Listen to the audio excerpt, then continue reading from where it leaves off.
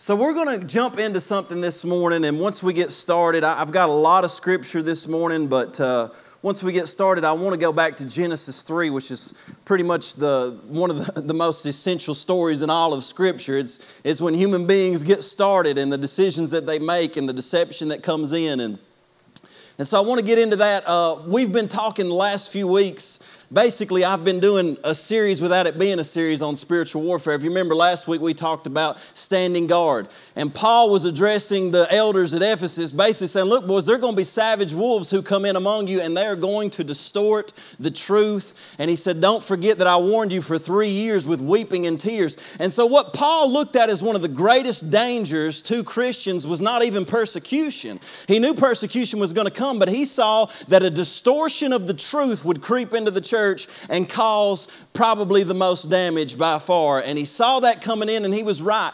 And so you see that warning over and over again. Now this morning I want to kind of follow suit with that, and I want to speak a message entitled The Truth About Lies. But before we begin, can we just pray together real quick this morning? Father, we thank you so much for your word. And Lord, just like Kaylee said, God, I pray that by your Spirit and by your word this morning, Lord, that you would expose every lie that we have believed, God, so that people could be set free from anxiety and depression and fear. And Lord, we could be set free from the lies that we believe, God, that are causing us, Lord, to take a path of destruction, Lord. And Father, I pray that your truth would just begin to saturate our souls, that you would bring us into a place of that truth, because it is the truth that sets us free. So we open our hearts, we open our minds to your word this morning, God, and we believe that you will transform us by it in Jesus' name. Amen. So now, I don't know if you're aware of this or not, but we have always lived in a war of a battle between truth and lies. And it may just be me, but I feel like growing up, I was never really fully aware of how intense this battle was. And I feel like just over the past 2 years, it has become so blatant, the lies. And you hear people saying all the time, you just don't know what the truth is anymore. It's hard to know who to believe about all of these issues and these things. And the truth is that we are right in the middle of a war that has started since the beginning of time in the Garden of Eden. And it is a war between truth and lies. I remember whenever I first went to college, and I was about 18 years old. When you're 18 years old, anything any smart person tells you, it just makes you feel like you're smarter. You're like, oh man, I've got the truth now. And I remember going to college and studying these things, and I was learning about postmodernism. I don't know what y'all study in college now. Like, I don't know what even kids get into nowadays. But I went in 2005, y'all. And I know we got a lot of college students, but in 2005, they were then teaching some pretty crazy things even back then. Amen. And I was reading books by Descartes and Nietzsche and Michael Foucault and Jacques Derrida. I mean, I feel smart just saying the names. You know what I'm talking about? And I was reading books by all these guys. And for me, I got to be honest with you, they actually helped lead me to the Lord, not because they were Christian at all. They're the farthest thing from Christian. They are deniers of God. They are teachers of postmodernism.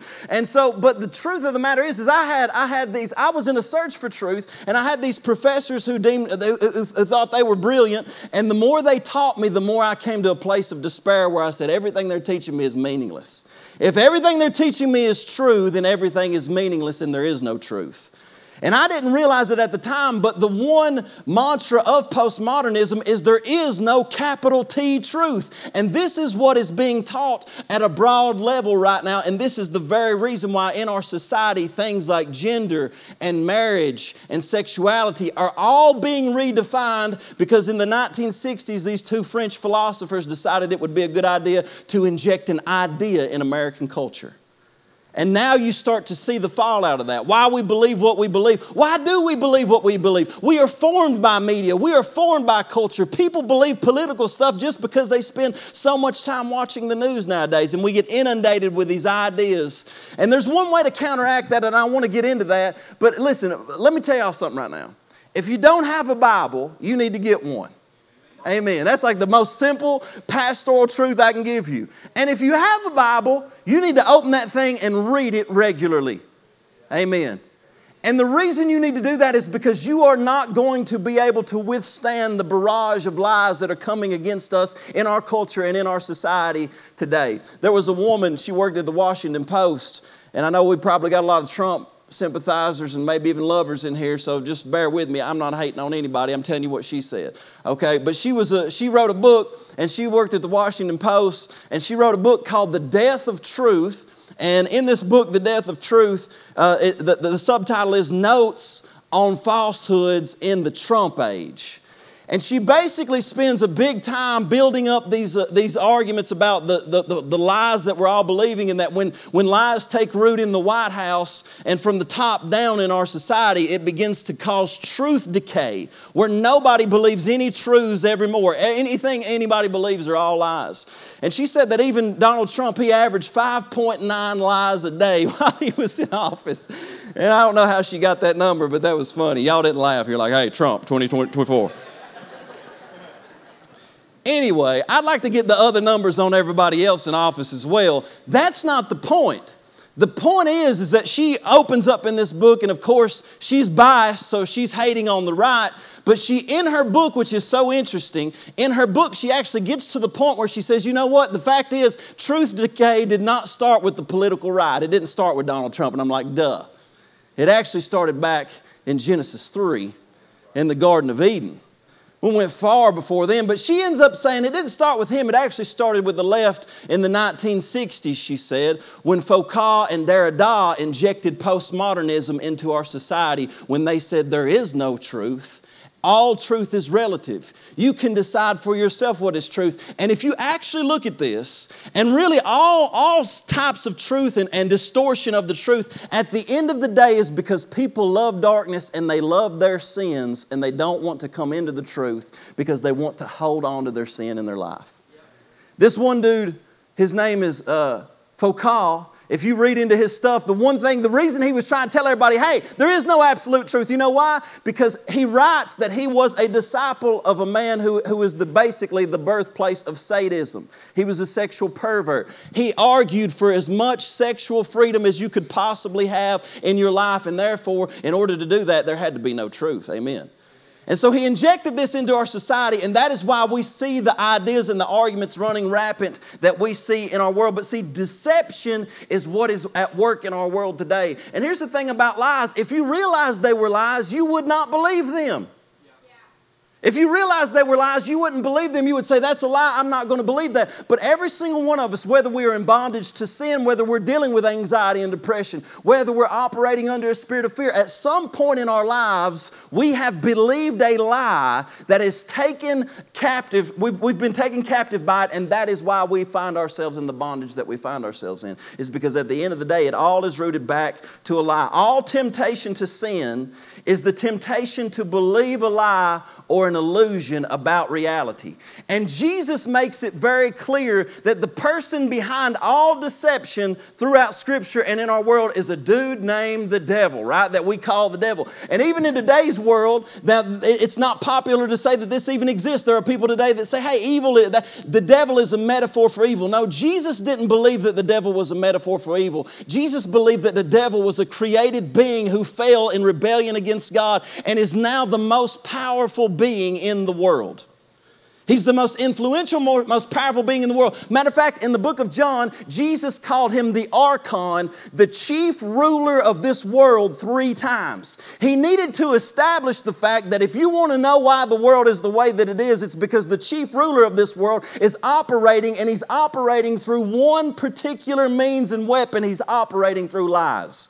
Satan does not bring guns against people. Satan does not just flat out try to kill people, even though that's his end goal. His one weapon that he uses is deception and lies. Matter of fact, here's Satan's primary strategy.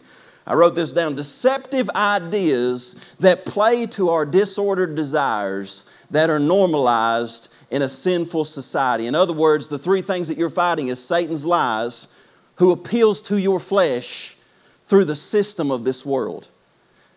Deceptive ideas that appeal to your disordered desires that are normalized in a sinful society. Everybody else is doing it. Amen. And these deceptive ideas begin to come into our heart, and that's the tricky thing. The one thing that he brings is lies into our life, and that is how he begins to get us in a place where we are in bondage. A guy named Dallas Willard said, ideas are the primary stronghold of evil in the human self and in society. You can look at the history of every society, of every nation throughout history, and the downfall of every nation. If you remember Germany, it's just easy to talk about Germany because they killed 10 million Jews and all that back in the day. But the idea is that they were the apex of human society in arts, in media, in education, in every sphere and realm of society. But an idea was injected there where they decided that there was an idea about race, that they needed to purify the race. And when they did, it led to the killing of 10 million Jews and ultimately their collapse of Germany itself. An idea brings a nation to the ground. Amen. You say, well, this is crazy, Clay. I want to talk about personal stuff. I mean, I got my own lies to deal with. I get that. You got your own lies to deal with. Satan comes at you personally, tries to get you to feel unworthy, unloved, all that. Those are things that we must deal with. But you need to understand that this is not just a personal attack, but he is attacking our entire society, and you must know what you believe. Otherwise, you are going to fall up under prey, because here's the thing. You spend very little time in your Bible. You listen to me about an hour a week, and then you listen to media about 5 hours a day. And you got to ask yourself, what am I going to believe at the end of the day? What is going to shape me? What is going to conform me? This is why when Jesus shows up on the scene, he says two statements. He says what? Repent and believe. Repent is the word metanoia, which literally just means you need to rethink reality. Repent does mean, yeah, you're turning from sin, but sin is not just bad actions. Sin is a way that you think. It's the way that you see the world. It's missing the mark. It's looking at reality as being different than what it actually is. He says you need to rethink reality and you need to believe. In other words, you need to trust in Jesus' vision of the kingdom, his mental map of reality. See, it's not just enough to say, well, I believe in Jesus. He came and he died. That's not enough. You need to embrace his vision for the world. You need to embrace his mental map of reality. One guy said, well, I'm a believer in Jesus, but I don't believe in the devil. If you don't believe in the devil, you don't believe in Jesus, because Jesus believed in the devil, friends. I can't just say I believe in Jesus when I don't believe Scripture. Many Christians today are saying, you know what, we believe in Jesus, but we're not going to follow the Bible. If you ain't going to follow the Bible, you ain't going to follow Jesus. And see, this is something that we have to distinguish up front and make clear up front, because when you begin to erode the Scripture, the holy Word of God, then you're not going to have a foundation and a basis for truth and who Jesus truly is anymore. You will make up your own Jesus. You will distort the truth. You will believe a lie, and it is happening at a greater rate than ever right now, not just in the world, in the church. And this is why we're taking a few sermons, a few messages just to deal with this issue. But see, when Jesus called apprentices, he did not call for men to take up arms and get as many guns as he possibly could, did he? He equipped men and women with the Word of God, and he said, I'm calling apprentices not to take up guns and weapons and swords and go to war. I'm calling men and women to get truth rooted in their heart and to be truth sayers in the midst of a world who has believed the lies of the enemy. The weapon we use is the truth of God's Word. And this is why in John 1:14 it says that when Jesus came, he was full of what? Grace and truth. In John 3:21, Jesus said, hey, whoever does evil, he hates the light, and he will not come to the light because he's afraid that his deeds will be exposed. But he said, whoever lives by truth, they come into the light. John 8:31-32, Jesus said, if you continue in my word, this is why you need a Bible. You need to read it. You need to practice it. You need to hang on to it. It needs to become the most important book in your life. He says, if you continue in my word, then you are my disciples indeed, and you will know the truth, and the truth will set you free. John 14:6, Jesus said, I am the way, I am the truth, and I am the life. See, truth is not just a set of facts or an encyclopedia. Truth is a person. Truth is Jesus Christ. And in John 18:36-38, he's before Pontius Pilate, before he's going to be crucified. And I love this conversation. Jesus answered to him and said, look, basically, if you're a king, why aren't your boys fighting for you? And Jesus said, my kingdom is not of this world. If my kingdom were of this world, my servants would fight, so that I should not be delivered to the Jews. But now my kingdom is not from here. Pilate therefore said to him, are you a king then? Jesus answered, you said rightly that I am a king. For this cause I was born, and for this cause I have come into the world, that I should bear witness to the truth. Everyone who is of the truth hears my voice. Pilate said to him, what is truth? And when he had said this, he went out again to the Jews and said to them, I find no fault in him at all. I love that.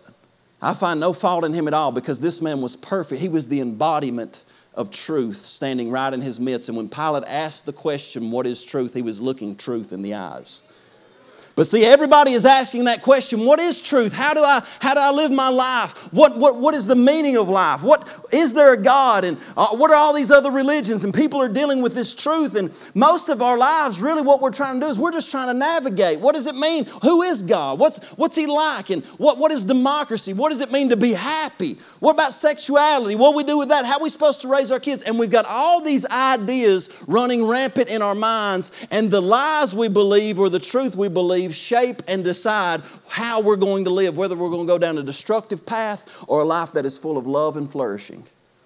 It's about the lies or the truth that we believe. And when we believe the truth, it brings us into freedom and it brings us into flourishing. But the devil's aim is to inject ideas into culture, into education, into every realm of society so that he can train up a new generation that says in the postmodern mantra, hey, there is really no God, there is really no truth. You live your truth and don't push your business up in mine. I'm going to do me, you do you. But see, that is the opposite of what human beings are designed to do. We have a truth. His name is Jesus. We have a God, and we are called to submit our lives to Him in the glory and honor of His name. When Jesus was addressing religious leaders of His day, I love what He says. You know, Jesus was so kind. John 8:44 and 45, He said, you belong to your father, the devil. I love that. I'd like to say that to somebody one time. And you want to carry out your father's desires. He was a murderer from the beginning. What was he doing? Not holding to the truth. For there is no truth in him. When he lies, he speaks his native language, for he is a liar and the father of lies. Yet because I tell the truth, you do not believe me. And like I said, Jesus is telling the truth, and He tells these religious leaders, you know what? You say that you are the father of Abraham, or you're the children of Abraham, but I'm telling you, you are the children of the devil because you've not believed the truth. I'm sitting here telling you the truth. I am the truth, and you will not believe me. And so if we talk about how Jesus viewed the world, what was His mental map? How did He see the world? Right? Let me give you about 4 points. For Jesus, what you got to understand if you read the book of John, the devil is real. And he's also the most powerful and influential creature in the world. Now, I need you to understand that right now, if you go to college, right, they're going to teach you, a lot of smart professors are going to teach you that, hey, you know what? Jesus, we get that back then that's what people believed, but we've actually advanced in medical science and we've progressed. And now those things, we're beyond that. We're in a post-scientific age and we believe better and we know better than that. We know that really the devil is just sort of a metaphor for good and evil, but really there's no good and evil either because you just kind of do what you want to do. No, we don't get to live like, let me tell you something. I have come to the conclusion, based on living my own way and then living according to Scripture, that Jesus' way is far better. You need to try it out and test it for a minute. Live your own way and see how that gets you down the road. And you say all the time, well, I know better than Jesus. You do not know better than Jesus. He is the only human being who has walked on this earth that has a full grip on reality. Everybody else's reality is skewed. So when I come to Scripture, there may be things that I come and I don't really agree with, but here's the thing. I don't get to have an opinion when it comes to God's Word. His Word shapes me. Preachers nowadays, I saw where somebody wrote yesterday that real preachers preach the truth of God's Word in order to change culture, but so many of the phony preachers of our days are now watering down the Word and changing the Word to please the culture. And here's the thing. Charles Spurgeon said it like this. He said, either let them be offended or let them be won. The Word of God may offend you. But if it offends you in such a way that you say, you know what? This may be right. I need to repent. I need to turn to it. Then it has done its work.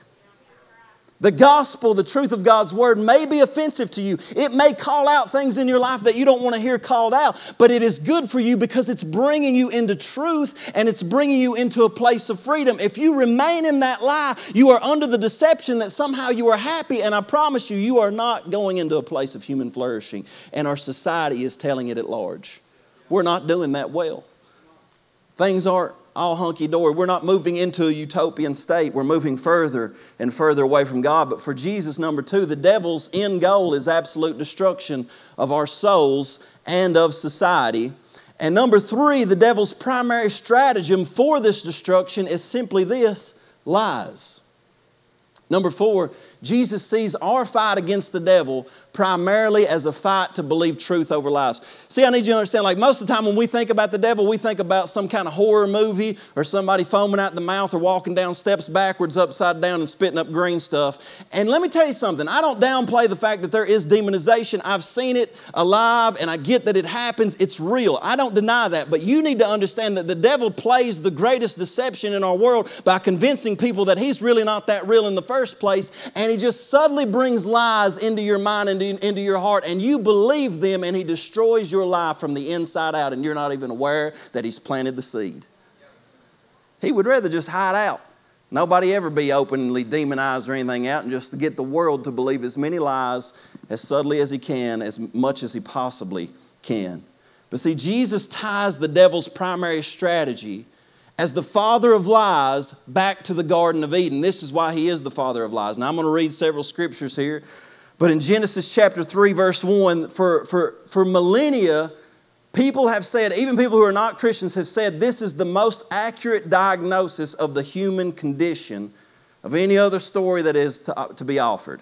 In Genesis 3:1 it says, now the serpent, or Satan, was more crafty than any of the wild animals the Lord God had made. And he said to the woman, notice the first thing out of Satan's mouth, did God really say? It's always a question about Scripture. What did God really say? Did He really say that? Is that what He meant by that? Are you sure about that? Because we can probably find ways around that, and we can justify that, and we can find some kind of college scholar or professor that has been to seminary for a long time, and he can take that, and I'm not sure that God really said that. I mean, what does it say in the Greek? You know what I'm talking about? Because we can find a different thing for it to say. Did God really say, and it's attack on God's word, He said that you must not eat from any tree in the garden. And the woman said to the serpent, we may eat from the trees in the garden. Now I want you to notice what Eve does here. Because if you read in Genesis 2, God didn't say you may eat from the trees of the garden. He said you may freely eat from all of the trees in the garden. One subtle doubt, one subtle lie gets her to omit what God said. Just a little section of it, just a little chunk of it.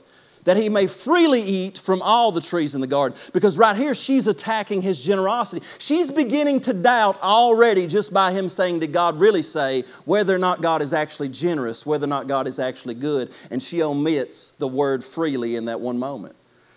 She said, we may eat from the trees in the garden, but God did say, you must not eat from the tree that is in the middle of the garden. And then she adds something that God didn't say. She adds, and you must not touch it. Why would you add that? Why would you add to what God says? Because that subtle doubt has already got into her mind, and she is now amping up the strictness, the nature of God, as if He's more harsh than He actually is. She's beginning to believe lies about the nature and character of God simply by an idea suggested to her by the serpent.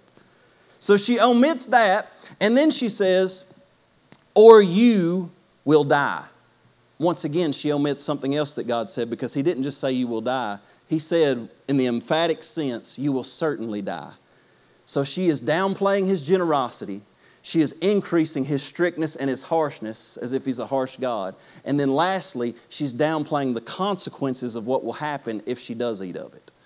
Is this not what we do when we believe our lies? Bad things happen in the world. The devil says, you know what, if God was good, this wouldn't happen to you. And we omit that He's generous and that He's good. And then all of a sudden we go to church and we hear a preacher like me say that, hey, you can't do anything that you want to do and live for Christ. See, God's strict. He hates us. I mean, that's what the world does. And then finally, we say, well, you know what? In the end, God loves everybody, so there's going to be no judgment.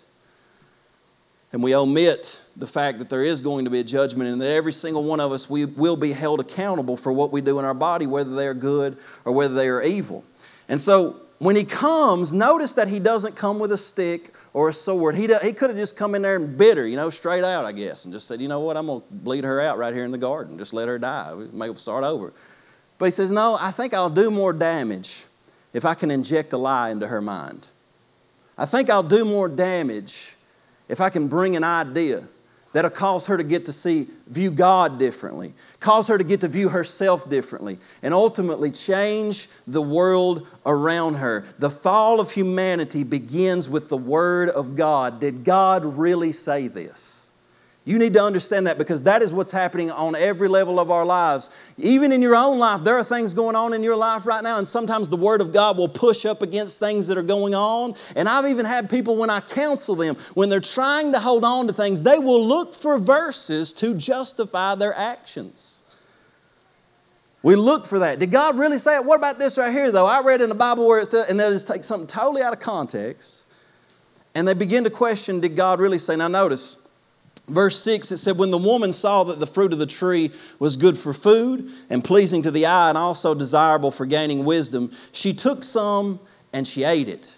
She also gave some to her husband who was with her, and he ate it. You know what? My woman fixed something. I'm going to eat this thing. Then the eyes of both of them were open, and they realized they were naked. So they sewed fig leaves together and made coverings for themselves. And then the man and his wife heard the sound of the Lord God as he was walking in the garden in the cool of the day. And they hid from the Lord God among the trees of the garden. But the Lord God called to the man, "Where are you?" He answered, "I heard you in the garden, and I was afraid because I was naked, so I hid."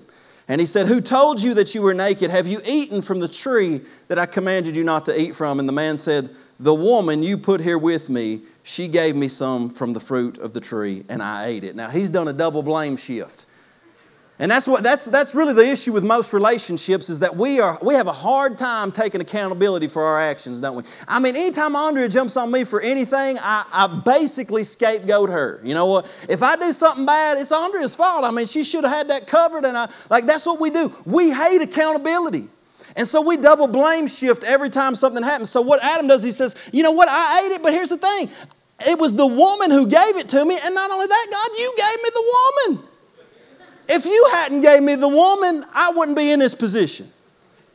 It's never our fault, is it? It's always somebody else's fault. We play the victim, and then when we sense the guilt from the things that we have done, what we actually do is we hide ourselves from the presence of God. We enter into isolation. This is why it's so difficult to stay in community in the church when we are struggling with sin and addiction. Anybody ever been there? And you know what? There's so many people, they go to church and they say, you know what? I go in there and people are just judging me. And you know what? Maybe they are in some churches. I don't know. Maybe in some churches they just look at you like this when you come in. I don't know how all that works. But I would bet that the majority of most people who say people are just judging me are actually dealing with their own guilt in their conscience. You think people are judging you. You think people are looking at you, but actually you're just hiding from the presence of God because you've got guilt in your conscience. And the good news is that Jesus Christ died and shed His blood to take away that guilt from your conscience.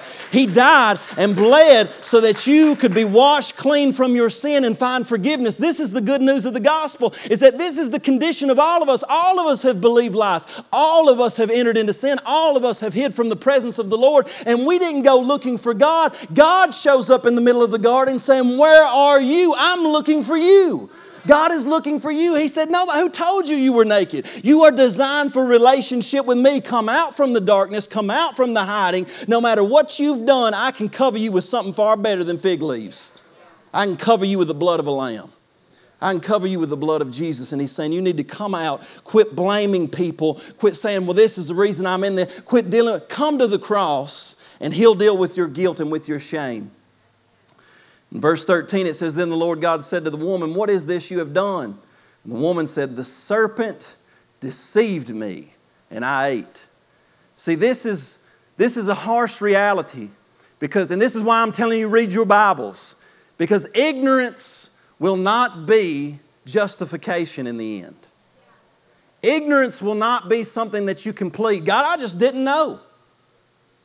Ignorance is still plenty for the devil to work with, and to get you to make decisions that will impact generations, impact your life.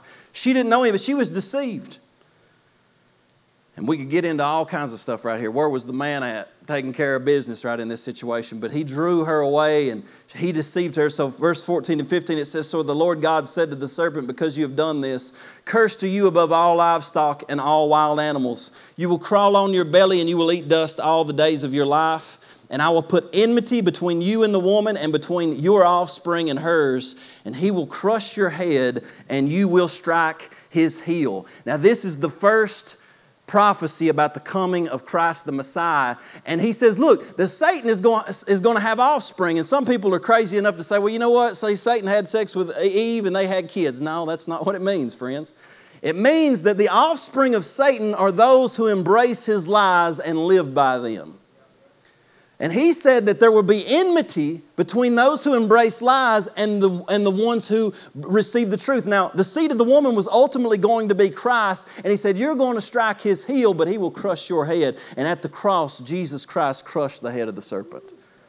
He crushed the head of the serpent. But when Jesus deals with the religious leaders of his day, he refers back to Genesis 3 because they knew Genesis 3. And he said, you know what? You know when it talked about how God said that Satan was going to have offspring? You are his offspring. And the reason you're his offspring is because you have embraced lies when I'm standing in your truth, in your midst, speaking to you the truth. He said, whoever hears the truth, does the truth, hears my voice. And so what is truth? That's the question that Pilate asked. You ever ask that question? What is truth? And I remember whenever I went to college, like I said, I don't know what y'all study. I got into crazy stuff. Like I talked to other people and they're like, I didn't learn none of that in college. I'm like, what did I take? Like what was we even in over there? I'm over here though, I'm the dude who got more hours than you're supposed to get. You know what I'm saying? I'm like, I'm going to take a little detour. I'm going to take 15 hours over here that really don't go with what I'm learning, but it's going to be interesting. I'm that kind of guy. I'm weird. They're like, golly. Wouldn't do that for love nor money. Anyway, if you study philosophy, there are 3 great questions in life. Number 1, who is God? This is theology. Is there a God? And if there is, who is He? What's He do? What's He like? Number 2, who am I? That's anthropology. That's the study of human beings. What does it mean to be human? And number 3, how do we live, or what is the good life? Right? This is morality. Those are the 3 main philosophical questions throughout millennia. Who is God? Who am I? What does it mean to be human? And ultimately, how do we live the good life? What does it mean to live the good life? Is it about the pursuit of happiness, or is it something different than that? And see, the devil comes at Eve in all 3 of these categories because he is trying to give her a new philosophy of life. And when he answers the question, who is God, he does it very quickly, very subtly, with just a thought. In verse 5, he says, for God knows that when you eat from it, your eyes will be opened. Translation, he's saying God isn't who He claims to be. God is a deceiver. God is a liar. And God is hiding something from you. God is not nearly as generous as He puts on. God knows that if you actually do what He's saying don't do, you're going to find happiness. You're going to find peace.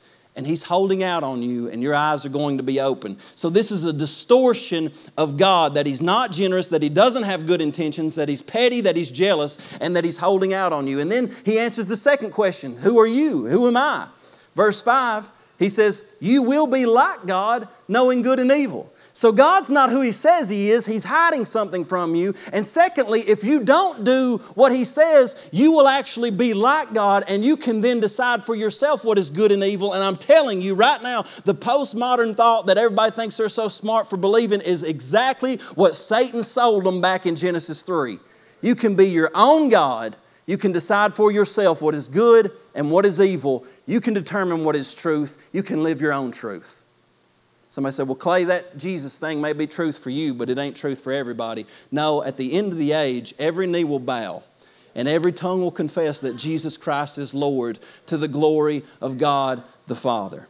And they will look truth in the eye, and everyone will be held accountable for what they did with this man named Jesus Christ and how they responded to the truth of His Word. I'm not saying it's easy. I went through it just like everybody else, where I resisted the truth for a year reading the Word of God. And even now, there are places in my heart where I got to be honest with you, Satan still tries to plant lies about who I am and about who God is. And we're always wrestling with that, but we go back to the Word. We pull the sword. We cut off the lies, and we stand firm in the truth of God's Word, and we hold that belt of truth and the sword of the Spirit, which is the Word of God, and we say, no, we're going to stand firm in this.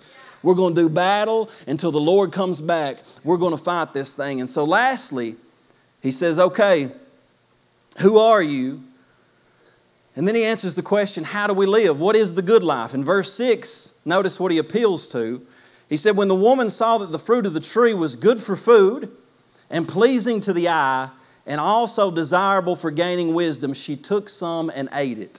When Satan comes to you with a temptation, can I tell you, he doesn't come with something that's just blatantly open. Like if it was ugly and distorted and looked demonic, you'd probably say, I don't want none of that.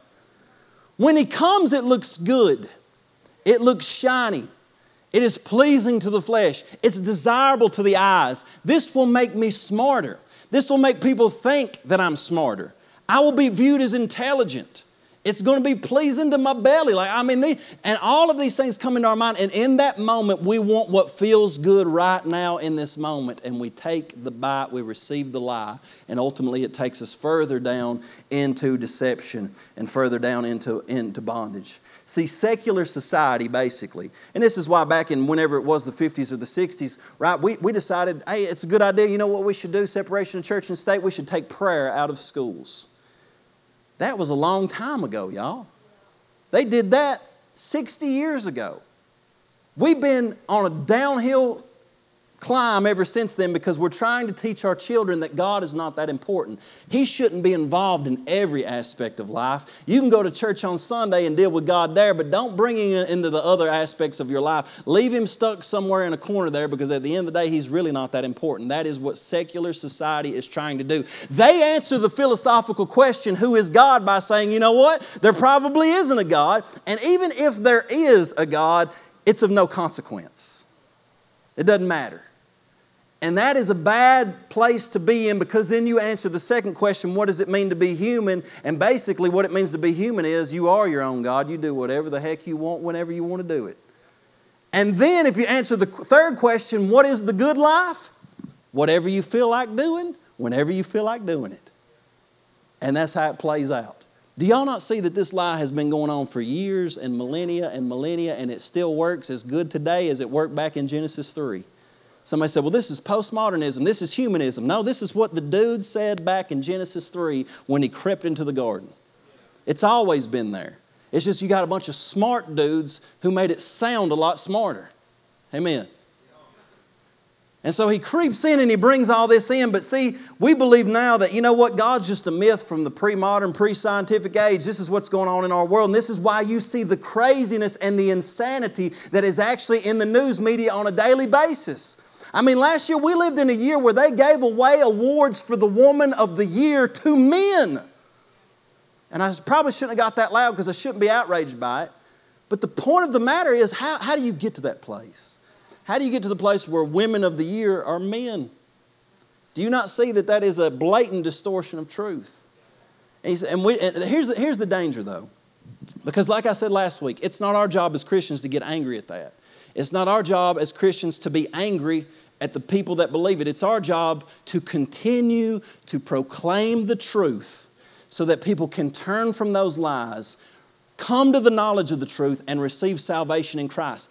The danger is this, though, that we don't hold to the truth any longer, and we suddenly allow these lies to get embedded into our heart to where we begin to sympathize with these lies.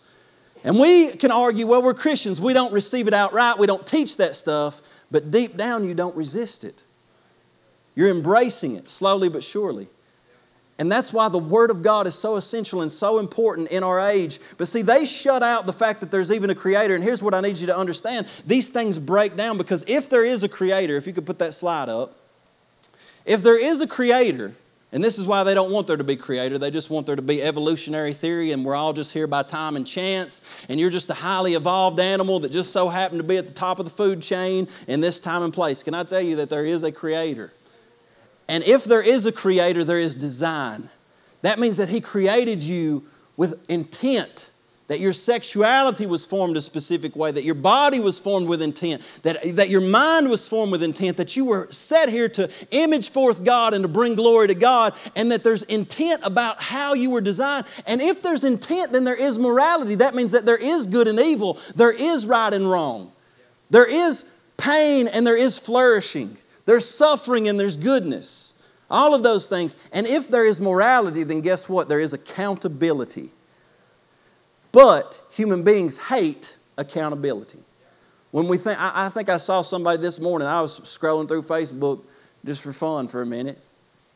And I saw a young lady that was talking about how she had been thinking about hell and about judgment. And people had responded to her and told her about returning from sin, putting faith in Christ, just ministering to her right there because she was thinking about hell and it was scaring her to death. But see, we want to shut this idea of any final judgment, any idea of hell, any reality of future accountability before God out of the way because we don't want to have to deal with that.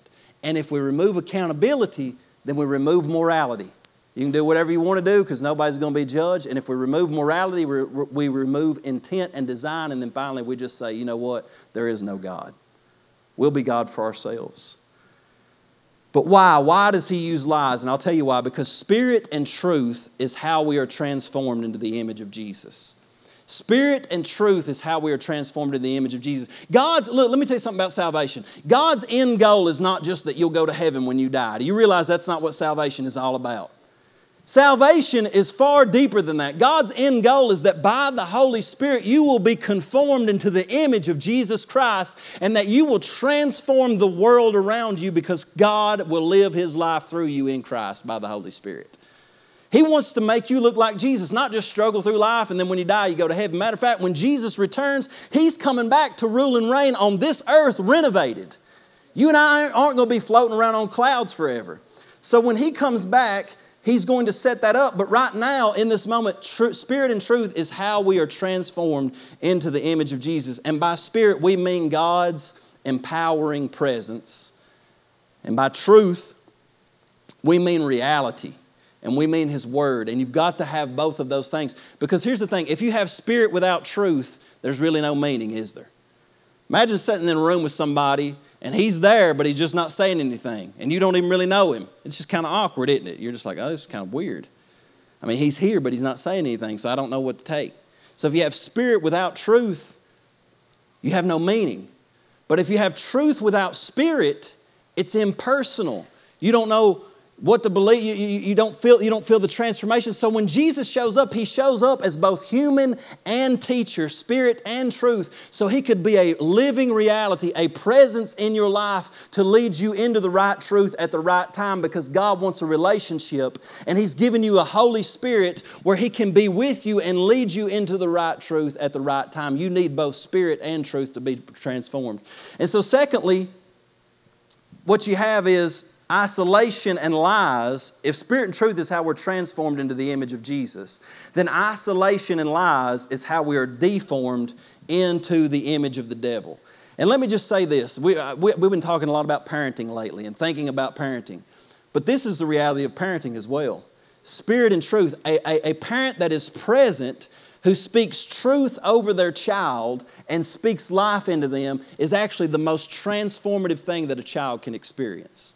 But when a child grows up and they're instead experiencing isolation and lies, their father isn't there, their mother isn't there, and then all of a sudden what they believe are lies about themselves. They're not loved, they're not worth anything, they'll never amount to anything. Then all of a sudden that deforms them into the image of the devil. And in the same way, when Satan comes against Eve, what does he do? He draws her away from community. He brings her into isolation so he can tell her a lie. And I bet you $1 that when most of y'all experience your greatest temptations, it's going to be in one of two places. It's going to be either when you are isolated or you are surrounded by bad spirits in other people. Somebody amen me on that, right? When you're with, like here's the thing. Nobody comes into the church house or you don't go to a small group where people are discussing the Bible and everybody gets done and y'all pray at the end. You say, you know what, guys, I've been thinking. I think we should rob a bank. Nobody does that, do they? Because they are in community, spirit is there, truth is there, and they are hardwired to think toward God. And even when things in their mind come up, they're thinking, I shouldn't be thinking that, they put it aside. But all of a sudden when they go home and Satan gets them isolated, a thought comes into their mind. And he says, you know what? Probably wouldn't hurt you to maybe look at that for a minute. Probably wouldn't hurt you to maybe do that. Contact that person. And all of a sudden, in isolation, he plants a lie. And this is why it's so important that you are involved in community and you are aware that when you are isolated, you take notice of the lies that are coming into your heart, that are coming into your mind. What is Satan tell? I tell people all the time, and I get probably weekly a handful of people that will message me and say, man, right now, I tell especially our leadership, people on our worship team, just whatever. Like if lies are coming to your mind, you ain't got to tell me, but you need to tell somebody, this is what I'm thinking. And you need to tell that to somebody who is grounded in the truth of God's Word. Because they can help you replace those lies with the truth of what God says about you. Because there are people who come to me and say, man, I just feel like trash right now. I don't feel like I'm worth anything. And it's the farthest thing from the truth. I'm talking about people who are dominating for the kingdom of God right now. And lies still come into their mind. But when Satan gets them isolated, he moves them away, and all of these things begin to happen. We need to be held accountable. We need that community. We need the Spirit and the truth of God's Word in our hearts so that we're transformed into the image of Jesus rather than being deformed into the image of the devil.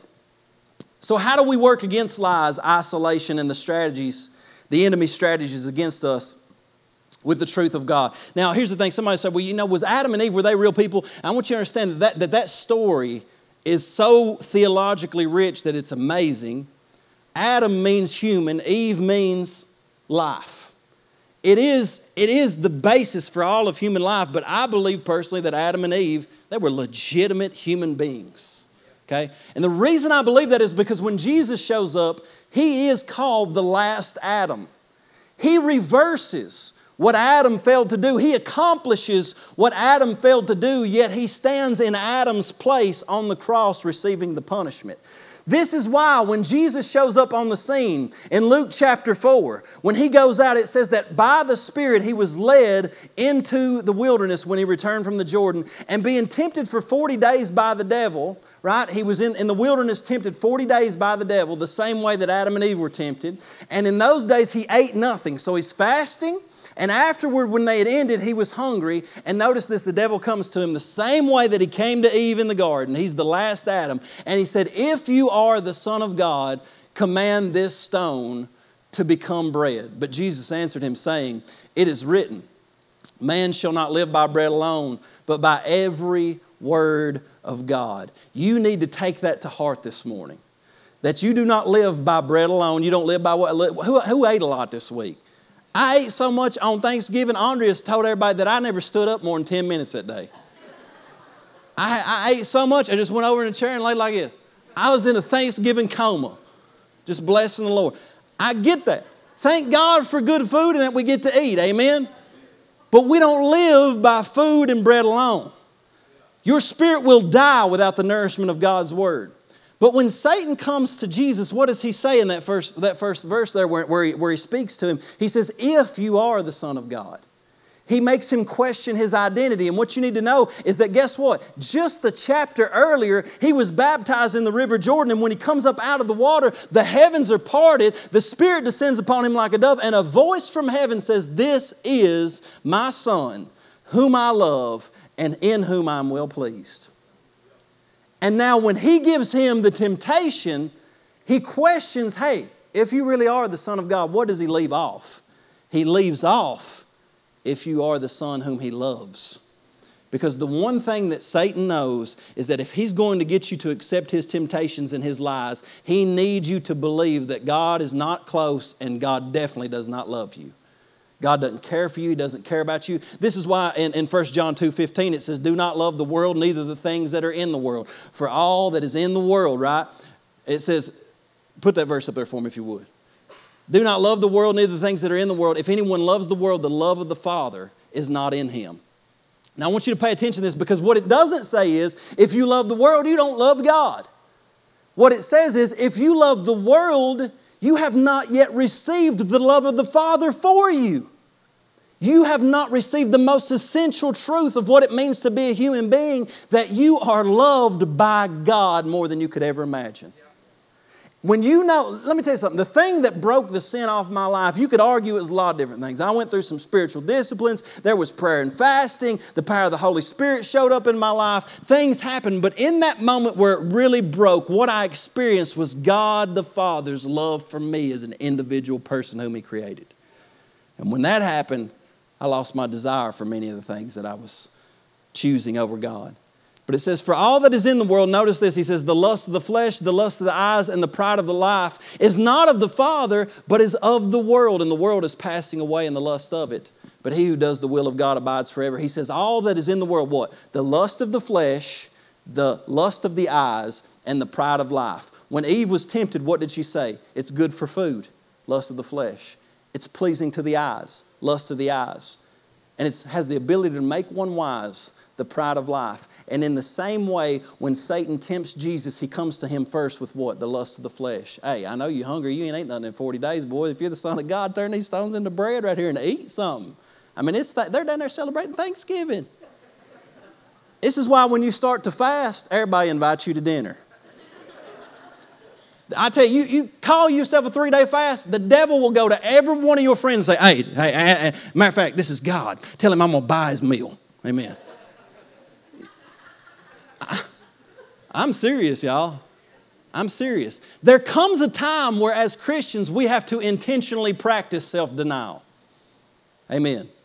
So the second temptation, he gets him, he responds with the word of God, it is written. The second temptation, it says he takes him to a high mountain and he shows him all of the kingdoms of the world in a moment of time. He sees every kingdom in the world in a moment of time. And Satan says, look, Jesus, all of these kingdoms, they're mine. They've been handed over to me and I have authority and I can give you authority over all these kingdoms. You can bypass the cross if you'll just bow down and worship me. And Jesus doesn't even have a problem with that. He doesn't deny that. But what he says is, you know what? It is written. He quotes Deuteronomy the second time. I believe Deuteronomy is his favorite book. He quotes Deuteronomy a second time. He says, it is written, you shall worship the Lord your God and Him only you shall serve. So Satan says, I can't get him on the lust of the eyes either. Let's move to the pride of life. And so he moves to the pride of life and it says he brought him to Jerusalem, set him on the temple, on the pinnacle of the temple and said to him, if you are the Son of God, throw yourself down from here. Now, notice Satan here because here's where he gets tricky. He says, you know what? Jesus is quoting Scripture. I'll quote a little Scripture back at him. And he says, for it is written, He shall give His angels charge over you. This is Psalm 91. Let me tell you something. The devil's got more Scripture memorized than most of y'all got. He said, it is written, He shall give His angels charge over you to keep you, and in their hands they shall bear you up, lest you dash your foot against a stone. I quote that Scripture all the time in prayer. And Jesus answered and said to him, bro, that is taken out of context. And I'm going to go back to Deuteronomy, my favorite book. And it has been said, you shall not tempt the Lord your God or put your God to the test. God will protect us, but we are not to put Him to the test. That's what He says. And so now when the devil had ended every temptation, he departed from him until an opportune time.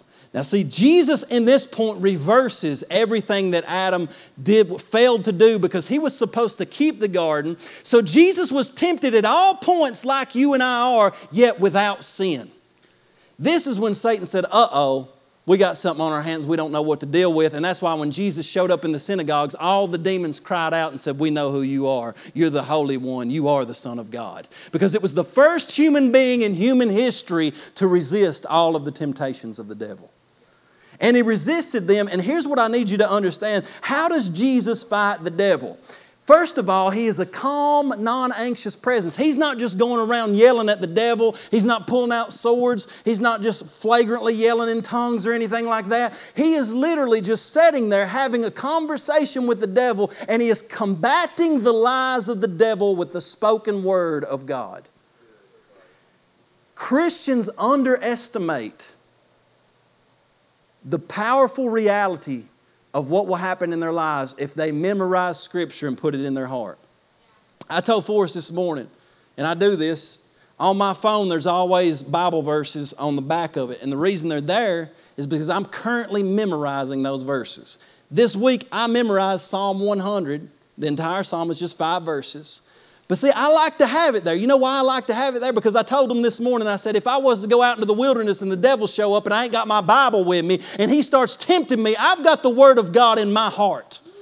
I don't got to pull my Bible out in that moment when I'm isolated and alone. I ain't got to go look into the Scriptures. The Word is in my heart.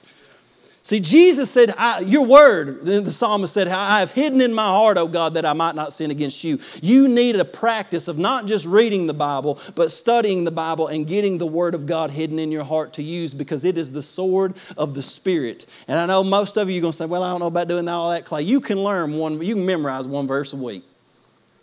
You can do it.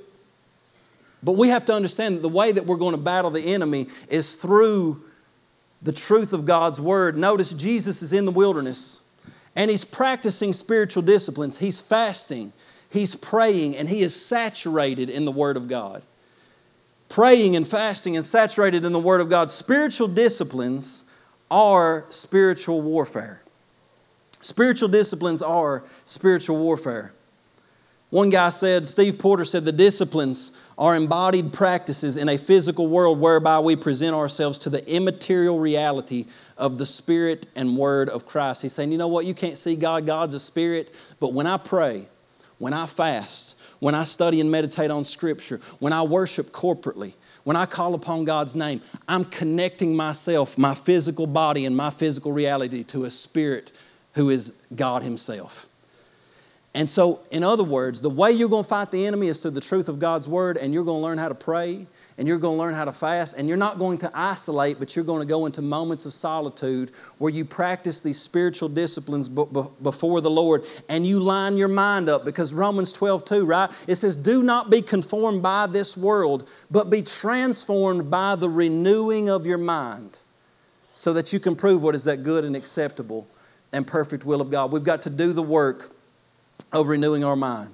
Now I'm going to finish up right here. I'm probably losing y'all, so I'm going to bring you right back in right here. We're going to finish up. Amen. I'm telling you, this is so essential to the Christian life, that we come to this place where we understand that it's by the spiritual disciplines that we're transformed. And entertainment's a huge thing in our society, isn't it? You got to ask yourself, what is it that I give my time to? What is it that I give my devotion to? I read something this week where it says the average American is in front of a TV for 4 to 5 hours a day. The average American or the average millennial is on their phone 5.5 hours a day. That same report said that people actually only work now about 2 hours a day. I said, that can't be true. I at least work 3. You know what I'm talking about? The point behind that is if you're spending that, you have to evaluate your time. Because here's the thing, you are not going to flip a switch and get set free from depression. You're not going to flip a switch and get set free from anxiety. You're not going to flip a switch and break your addiction. You're not going to flip a switch and just be changed. You have got to learn that Jesus has designed this life in such a way that even He Himself went into a place of prayer and in solitude and fasting and studying of the Word, because He was practicing the spiritual disciplines, because He knew that was what was going to transform Him. And so there's really 4 things that we're transformed by, and I'm going to finish right here. Put those 4 things up for me. Number 1 is just truth. And here's the thing. I can't flip a switch, but what I can do, I can come to church on Sunday morning and listen to the Word of God. Matter of fact, I can take it to a whole nother level and take notes and write down the verses and the thoughts that really stuck with me that I need to take home and meditate on throughout the week. Because it's not going to help you that much if you just listen and you don't remember one thing from this throughout the week. You've got to get this ingrained in you. So truth and teaching. I can't flip a switch, but guess what? I can go back and listen to a sermon on podcasts. I can open up the Word and I can study and I can take notes. I can memorize the Scripture. Number 2, spiritual disciplines. Right? I can't flip a switch. I ain't going to change instantly, but what I can do is get up early in the morning and start praying before anybody else gets up, before my baby gets up, so that she ain't crying and I ain't got to take care of her, and then my day just goes into utter chaos. Amen. Spiritual disciplines. And spiritual disciplines, you think, well, that's just stuff you do at church. No, Netflix is a spiritual discipline. Your relationship with your boyfriend is a spiritual discipline.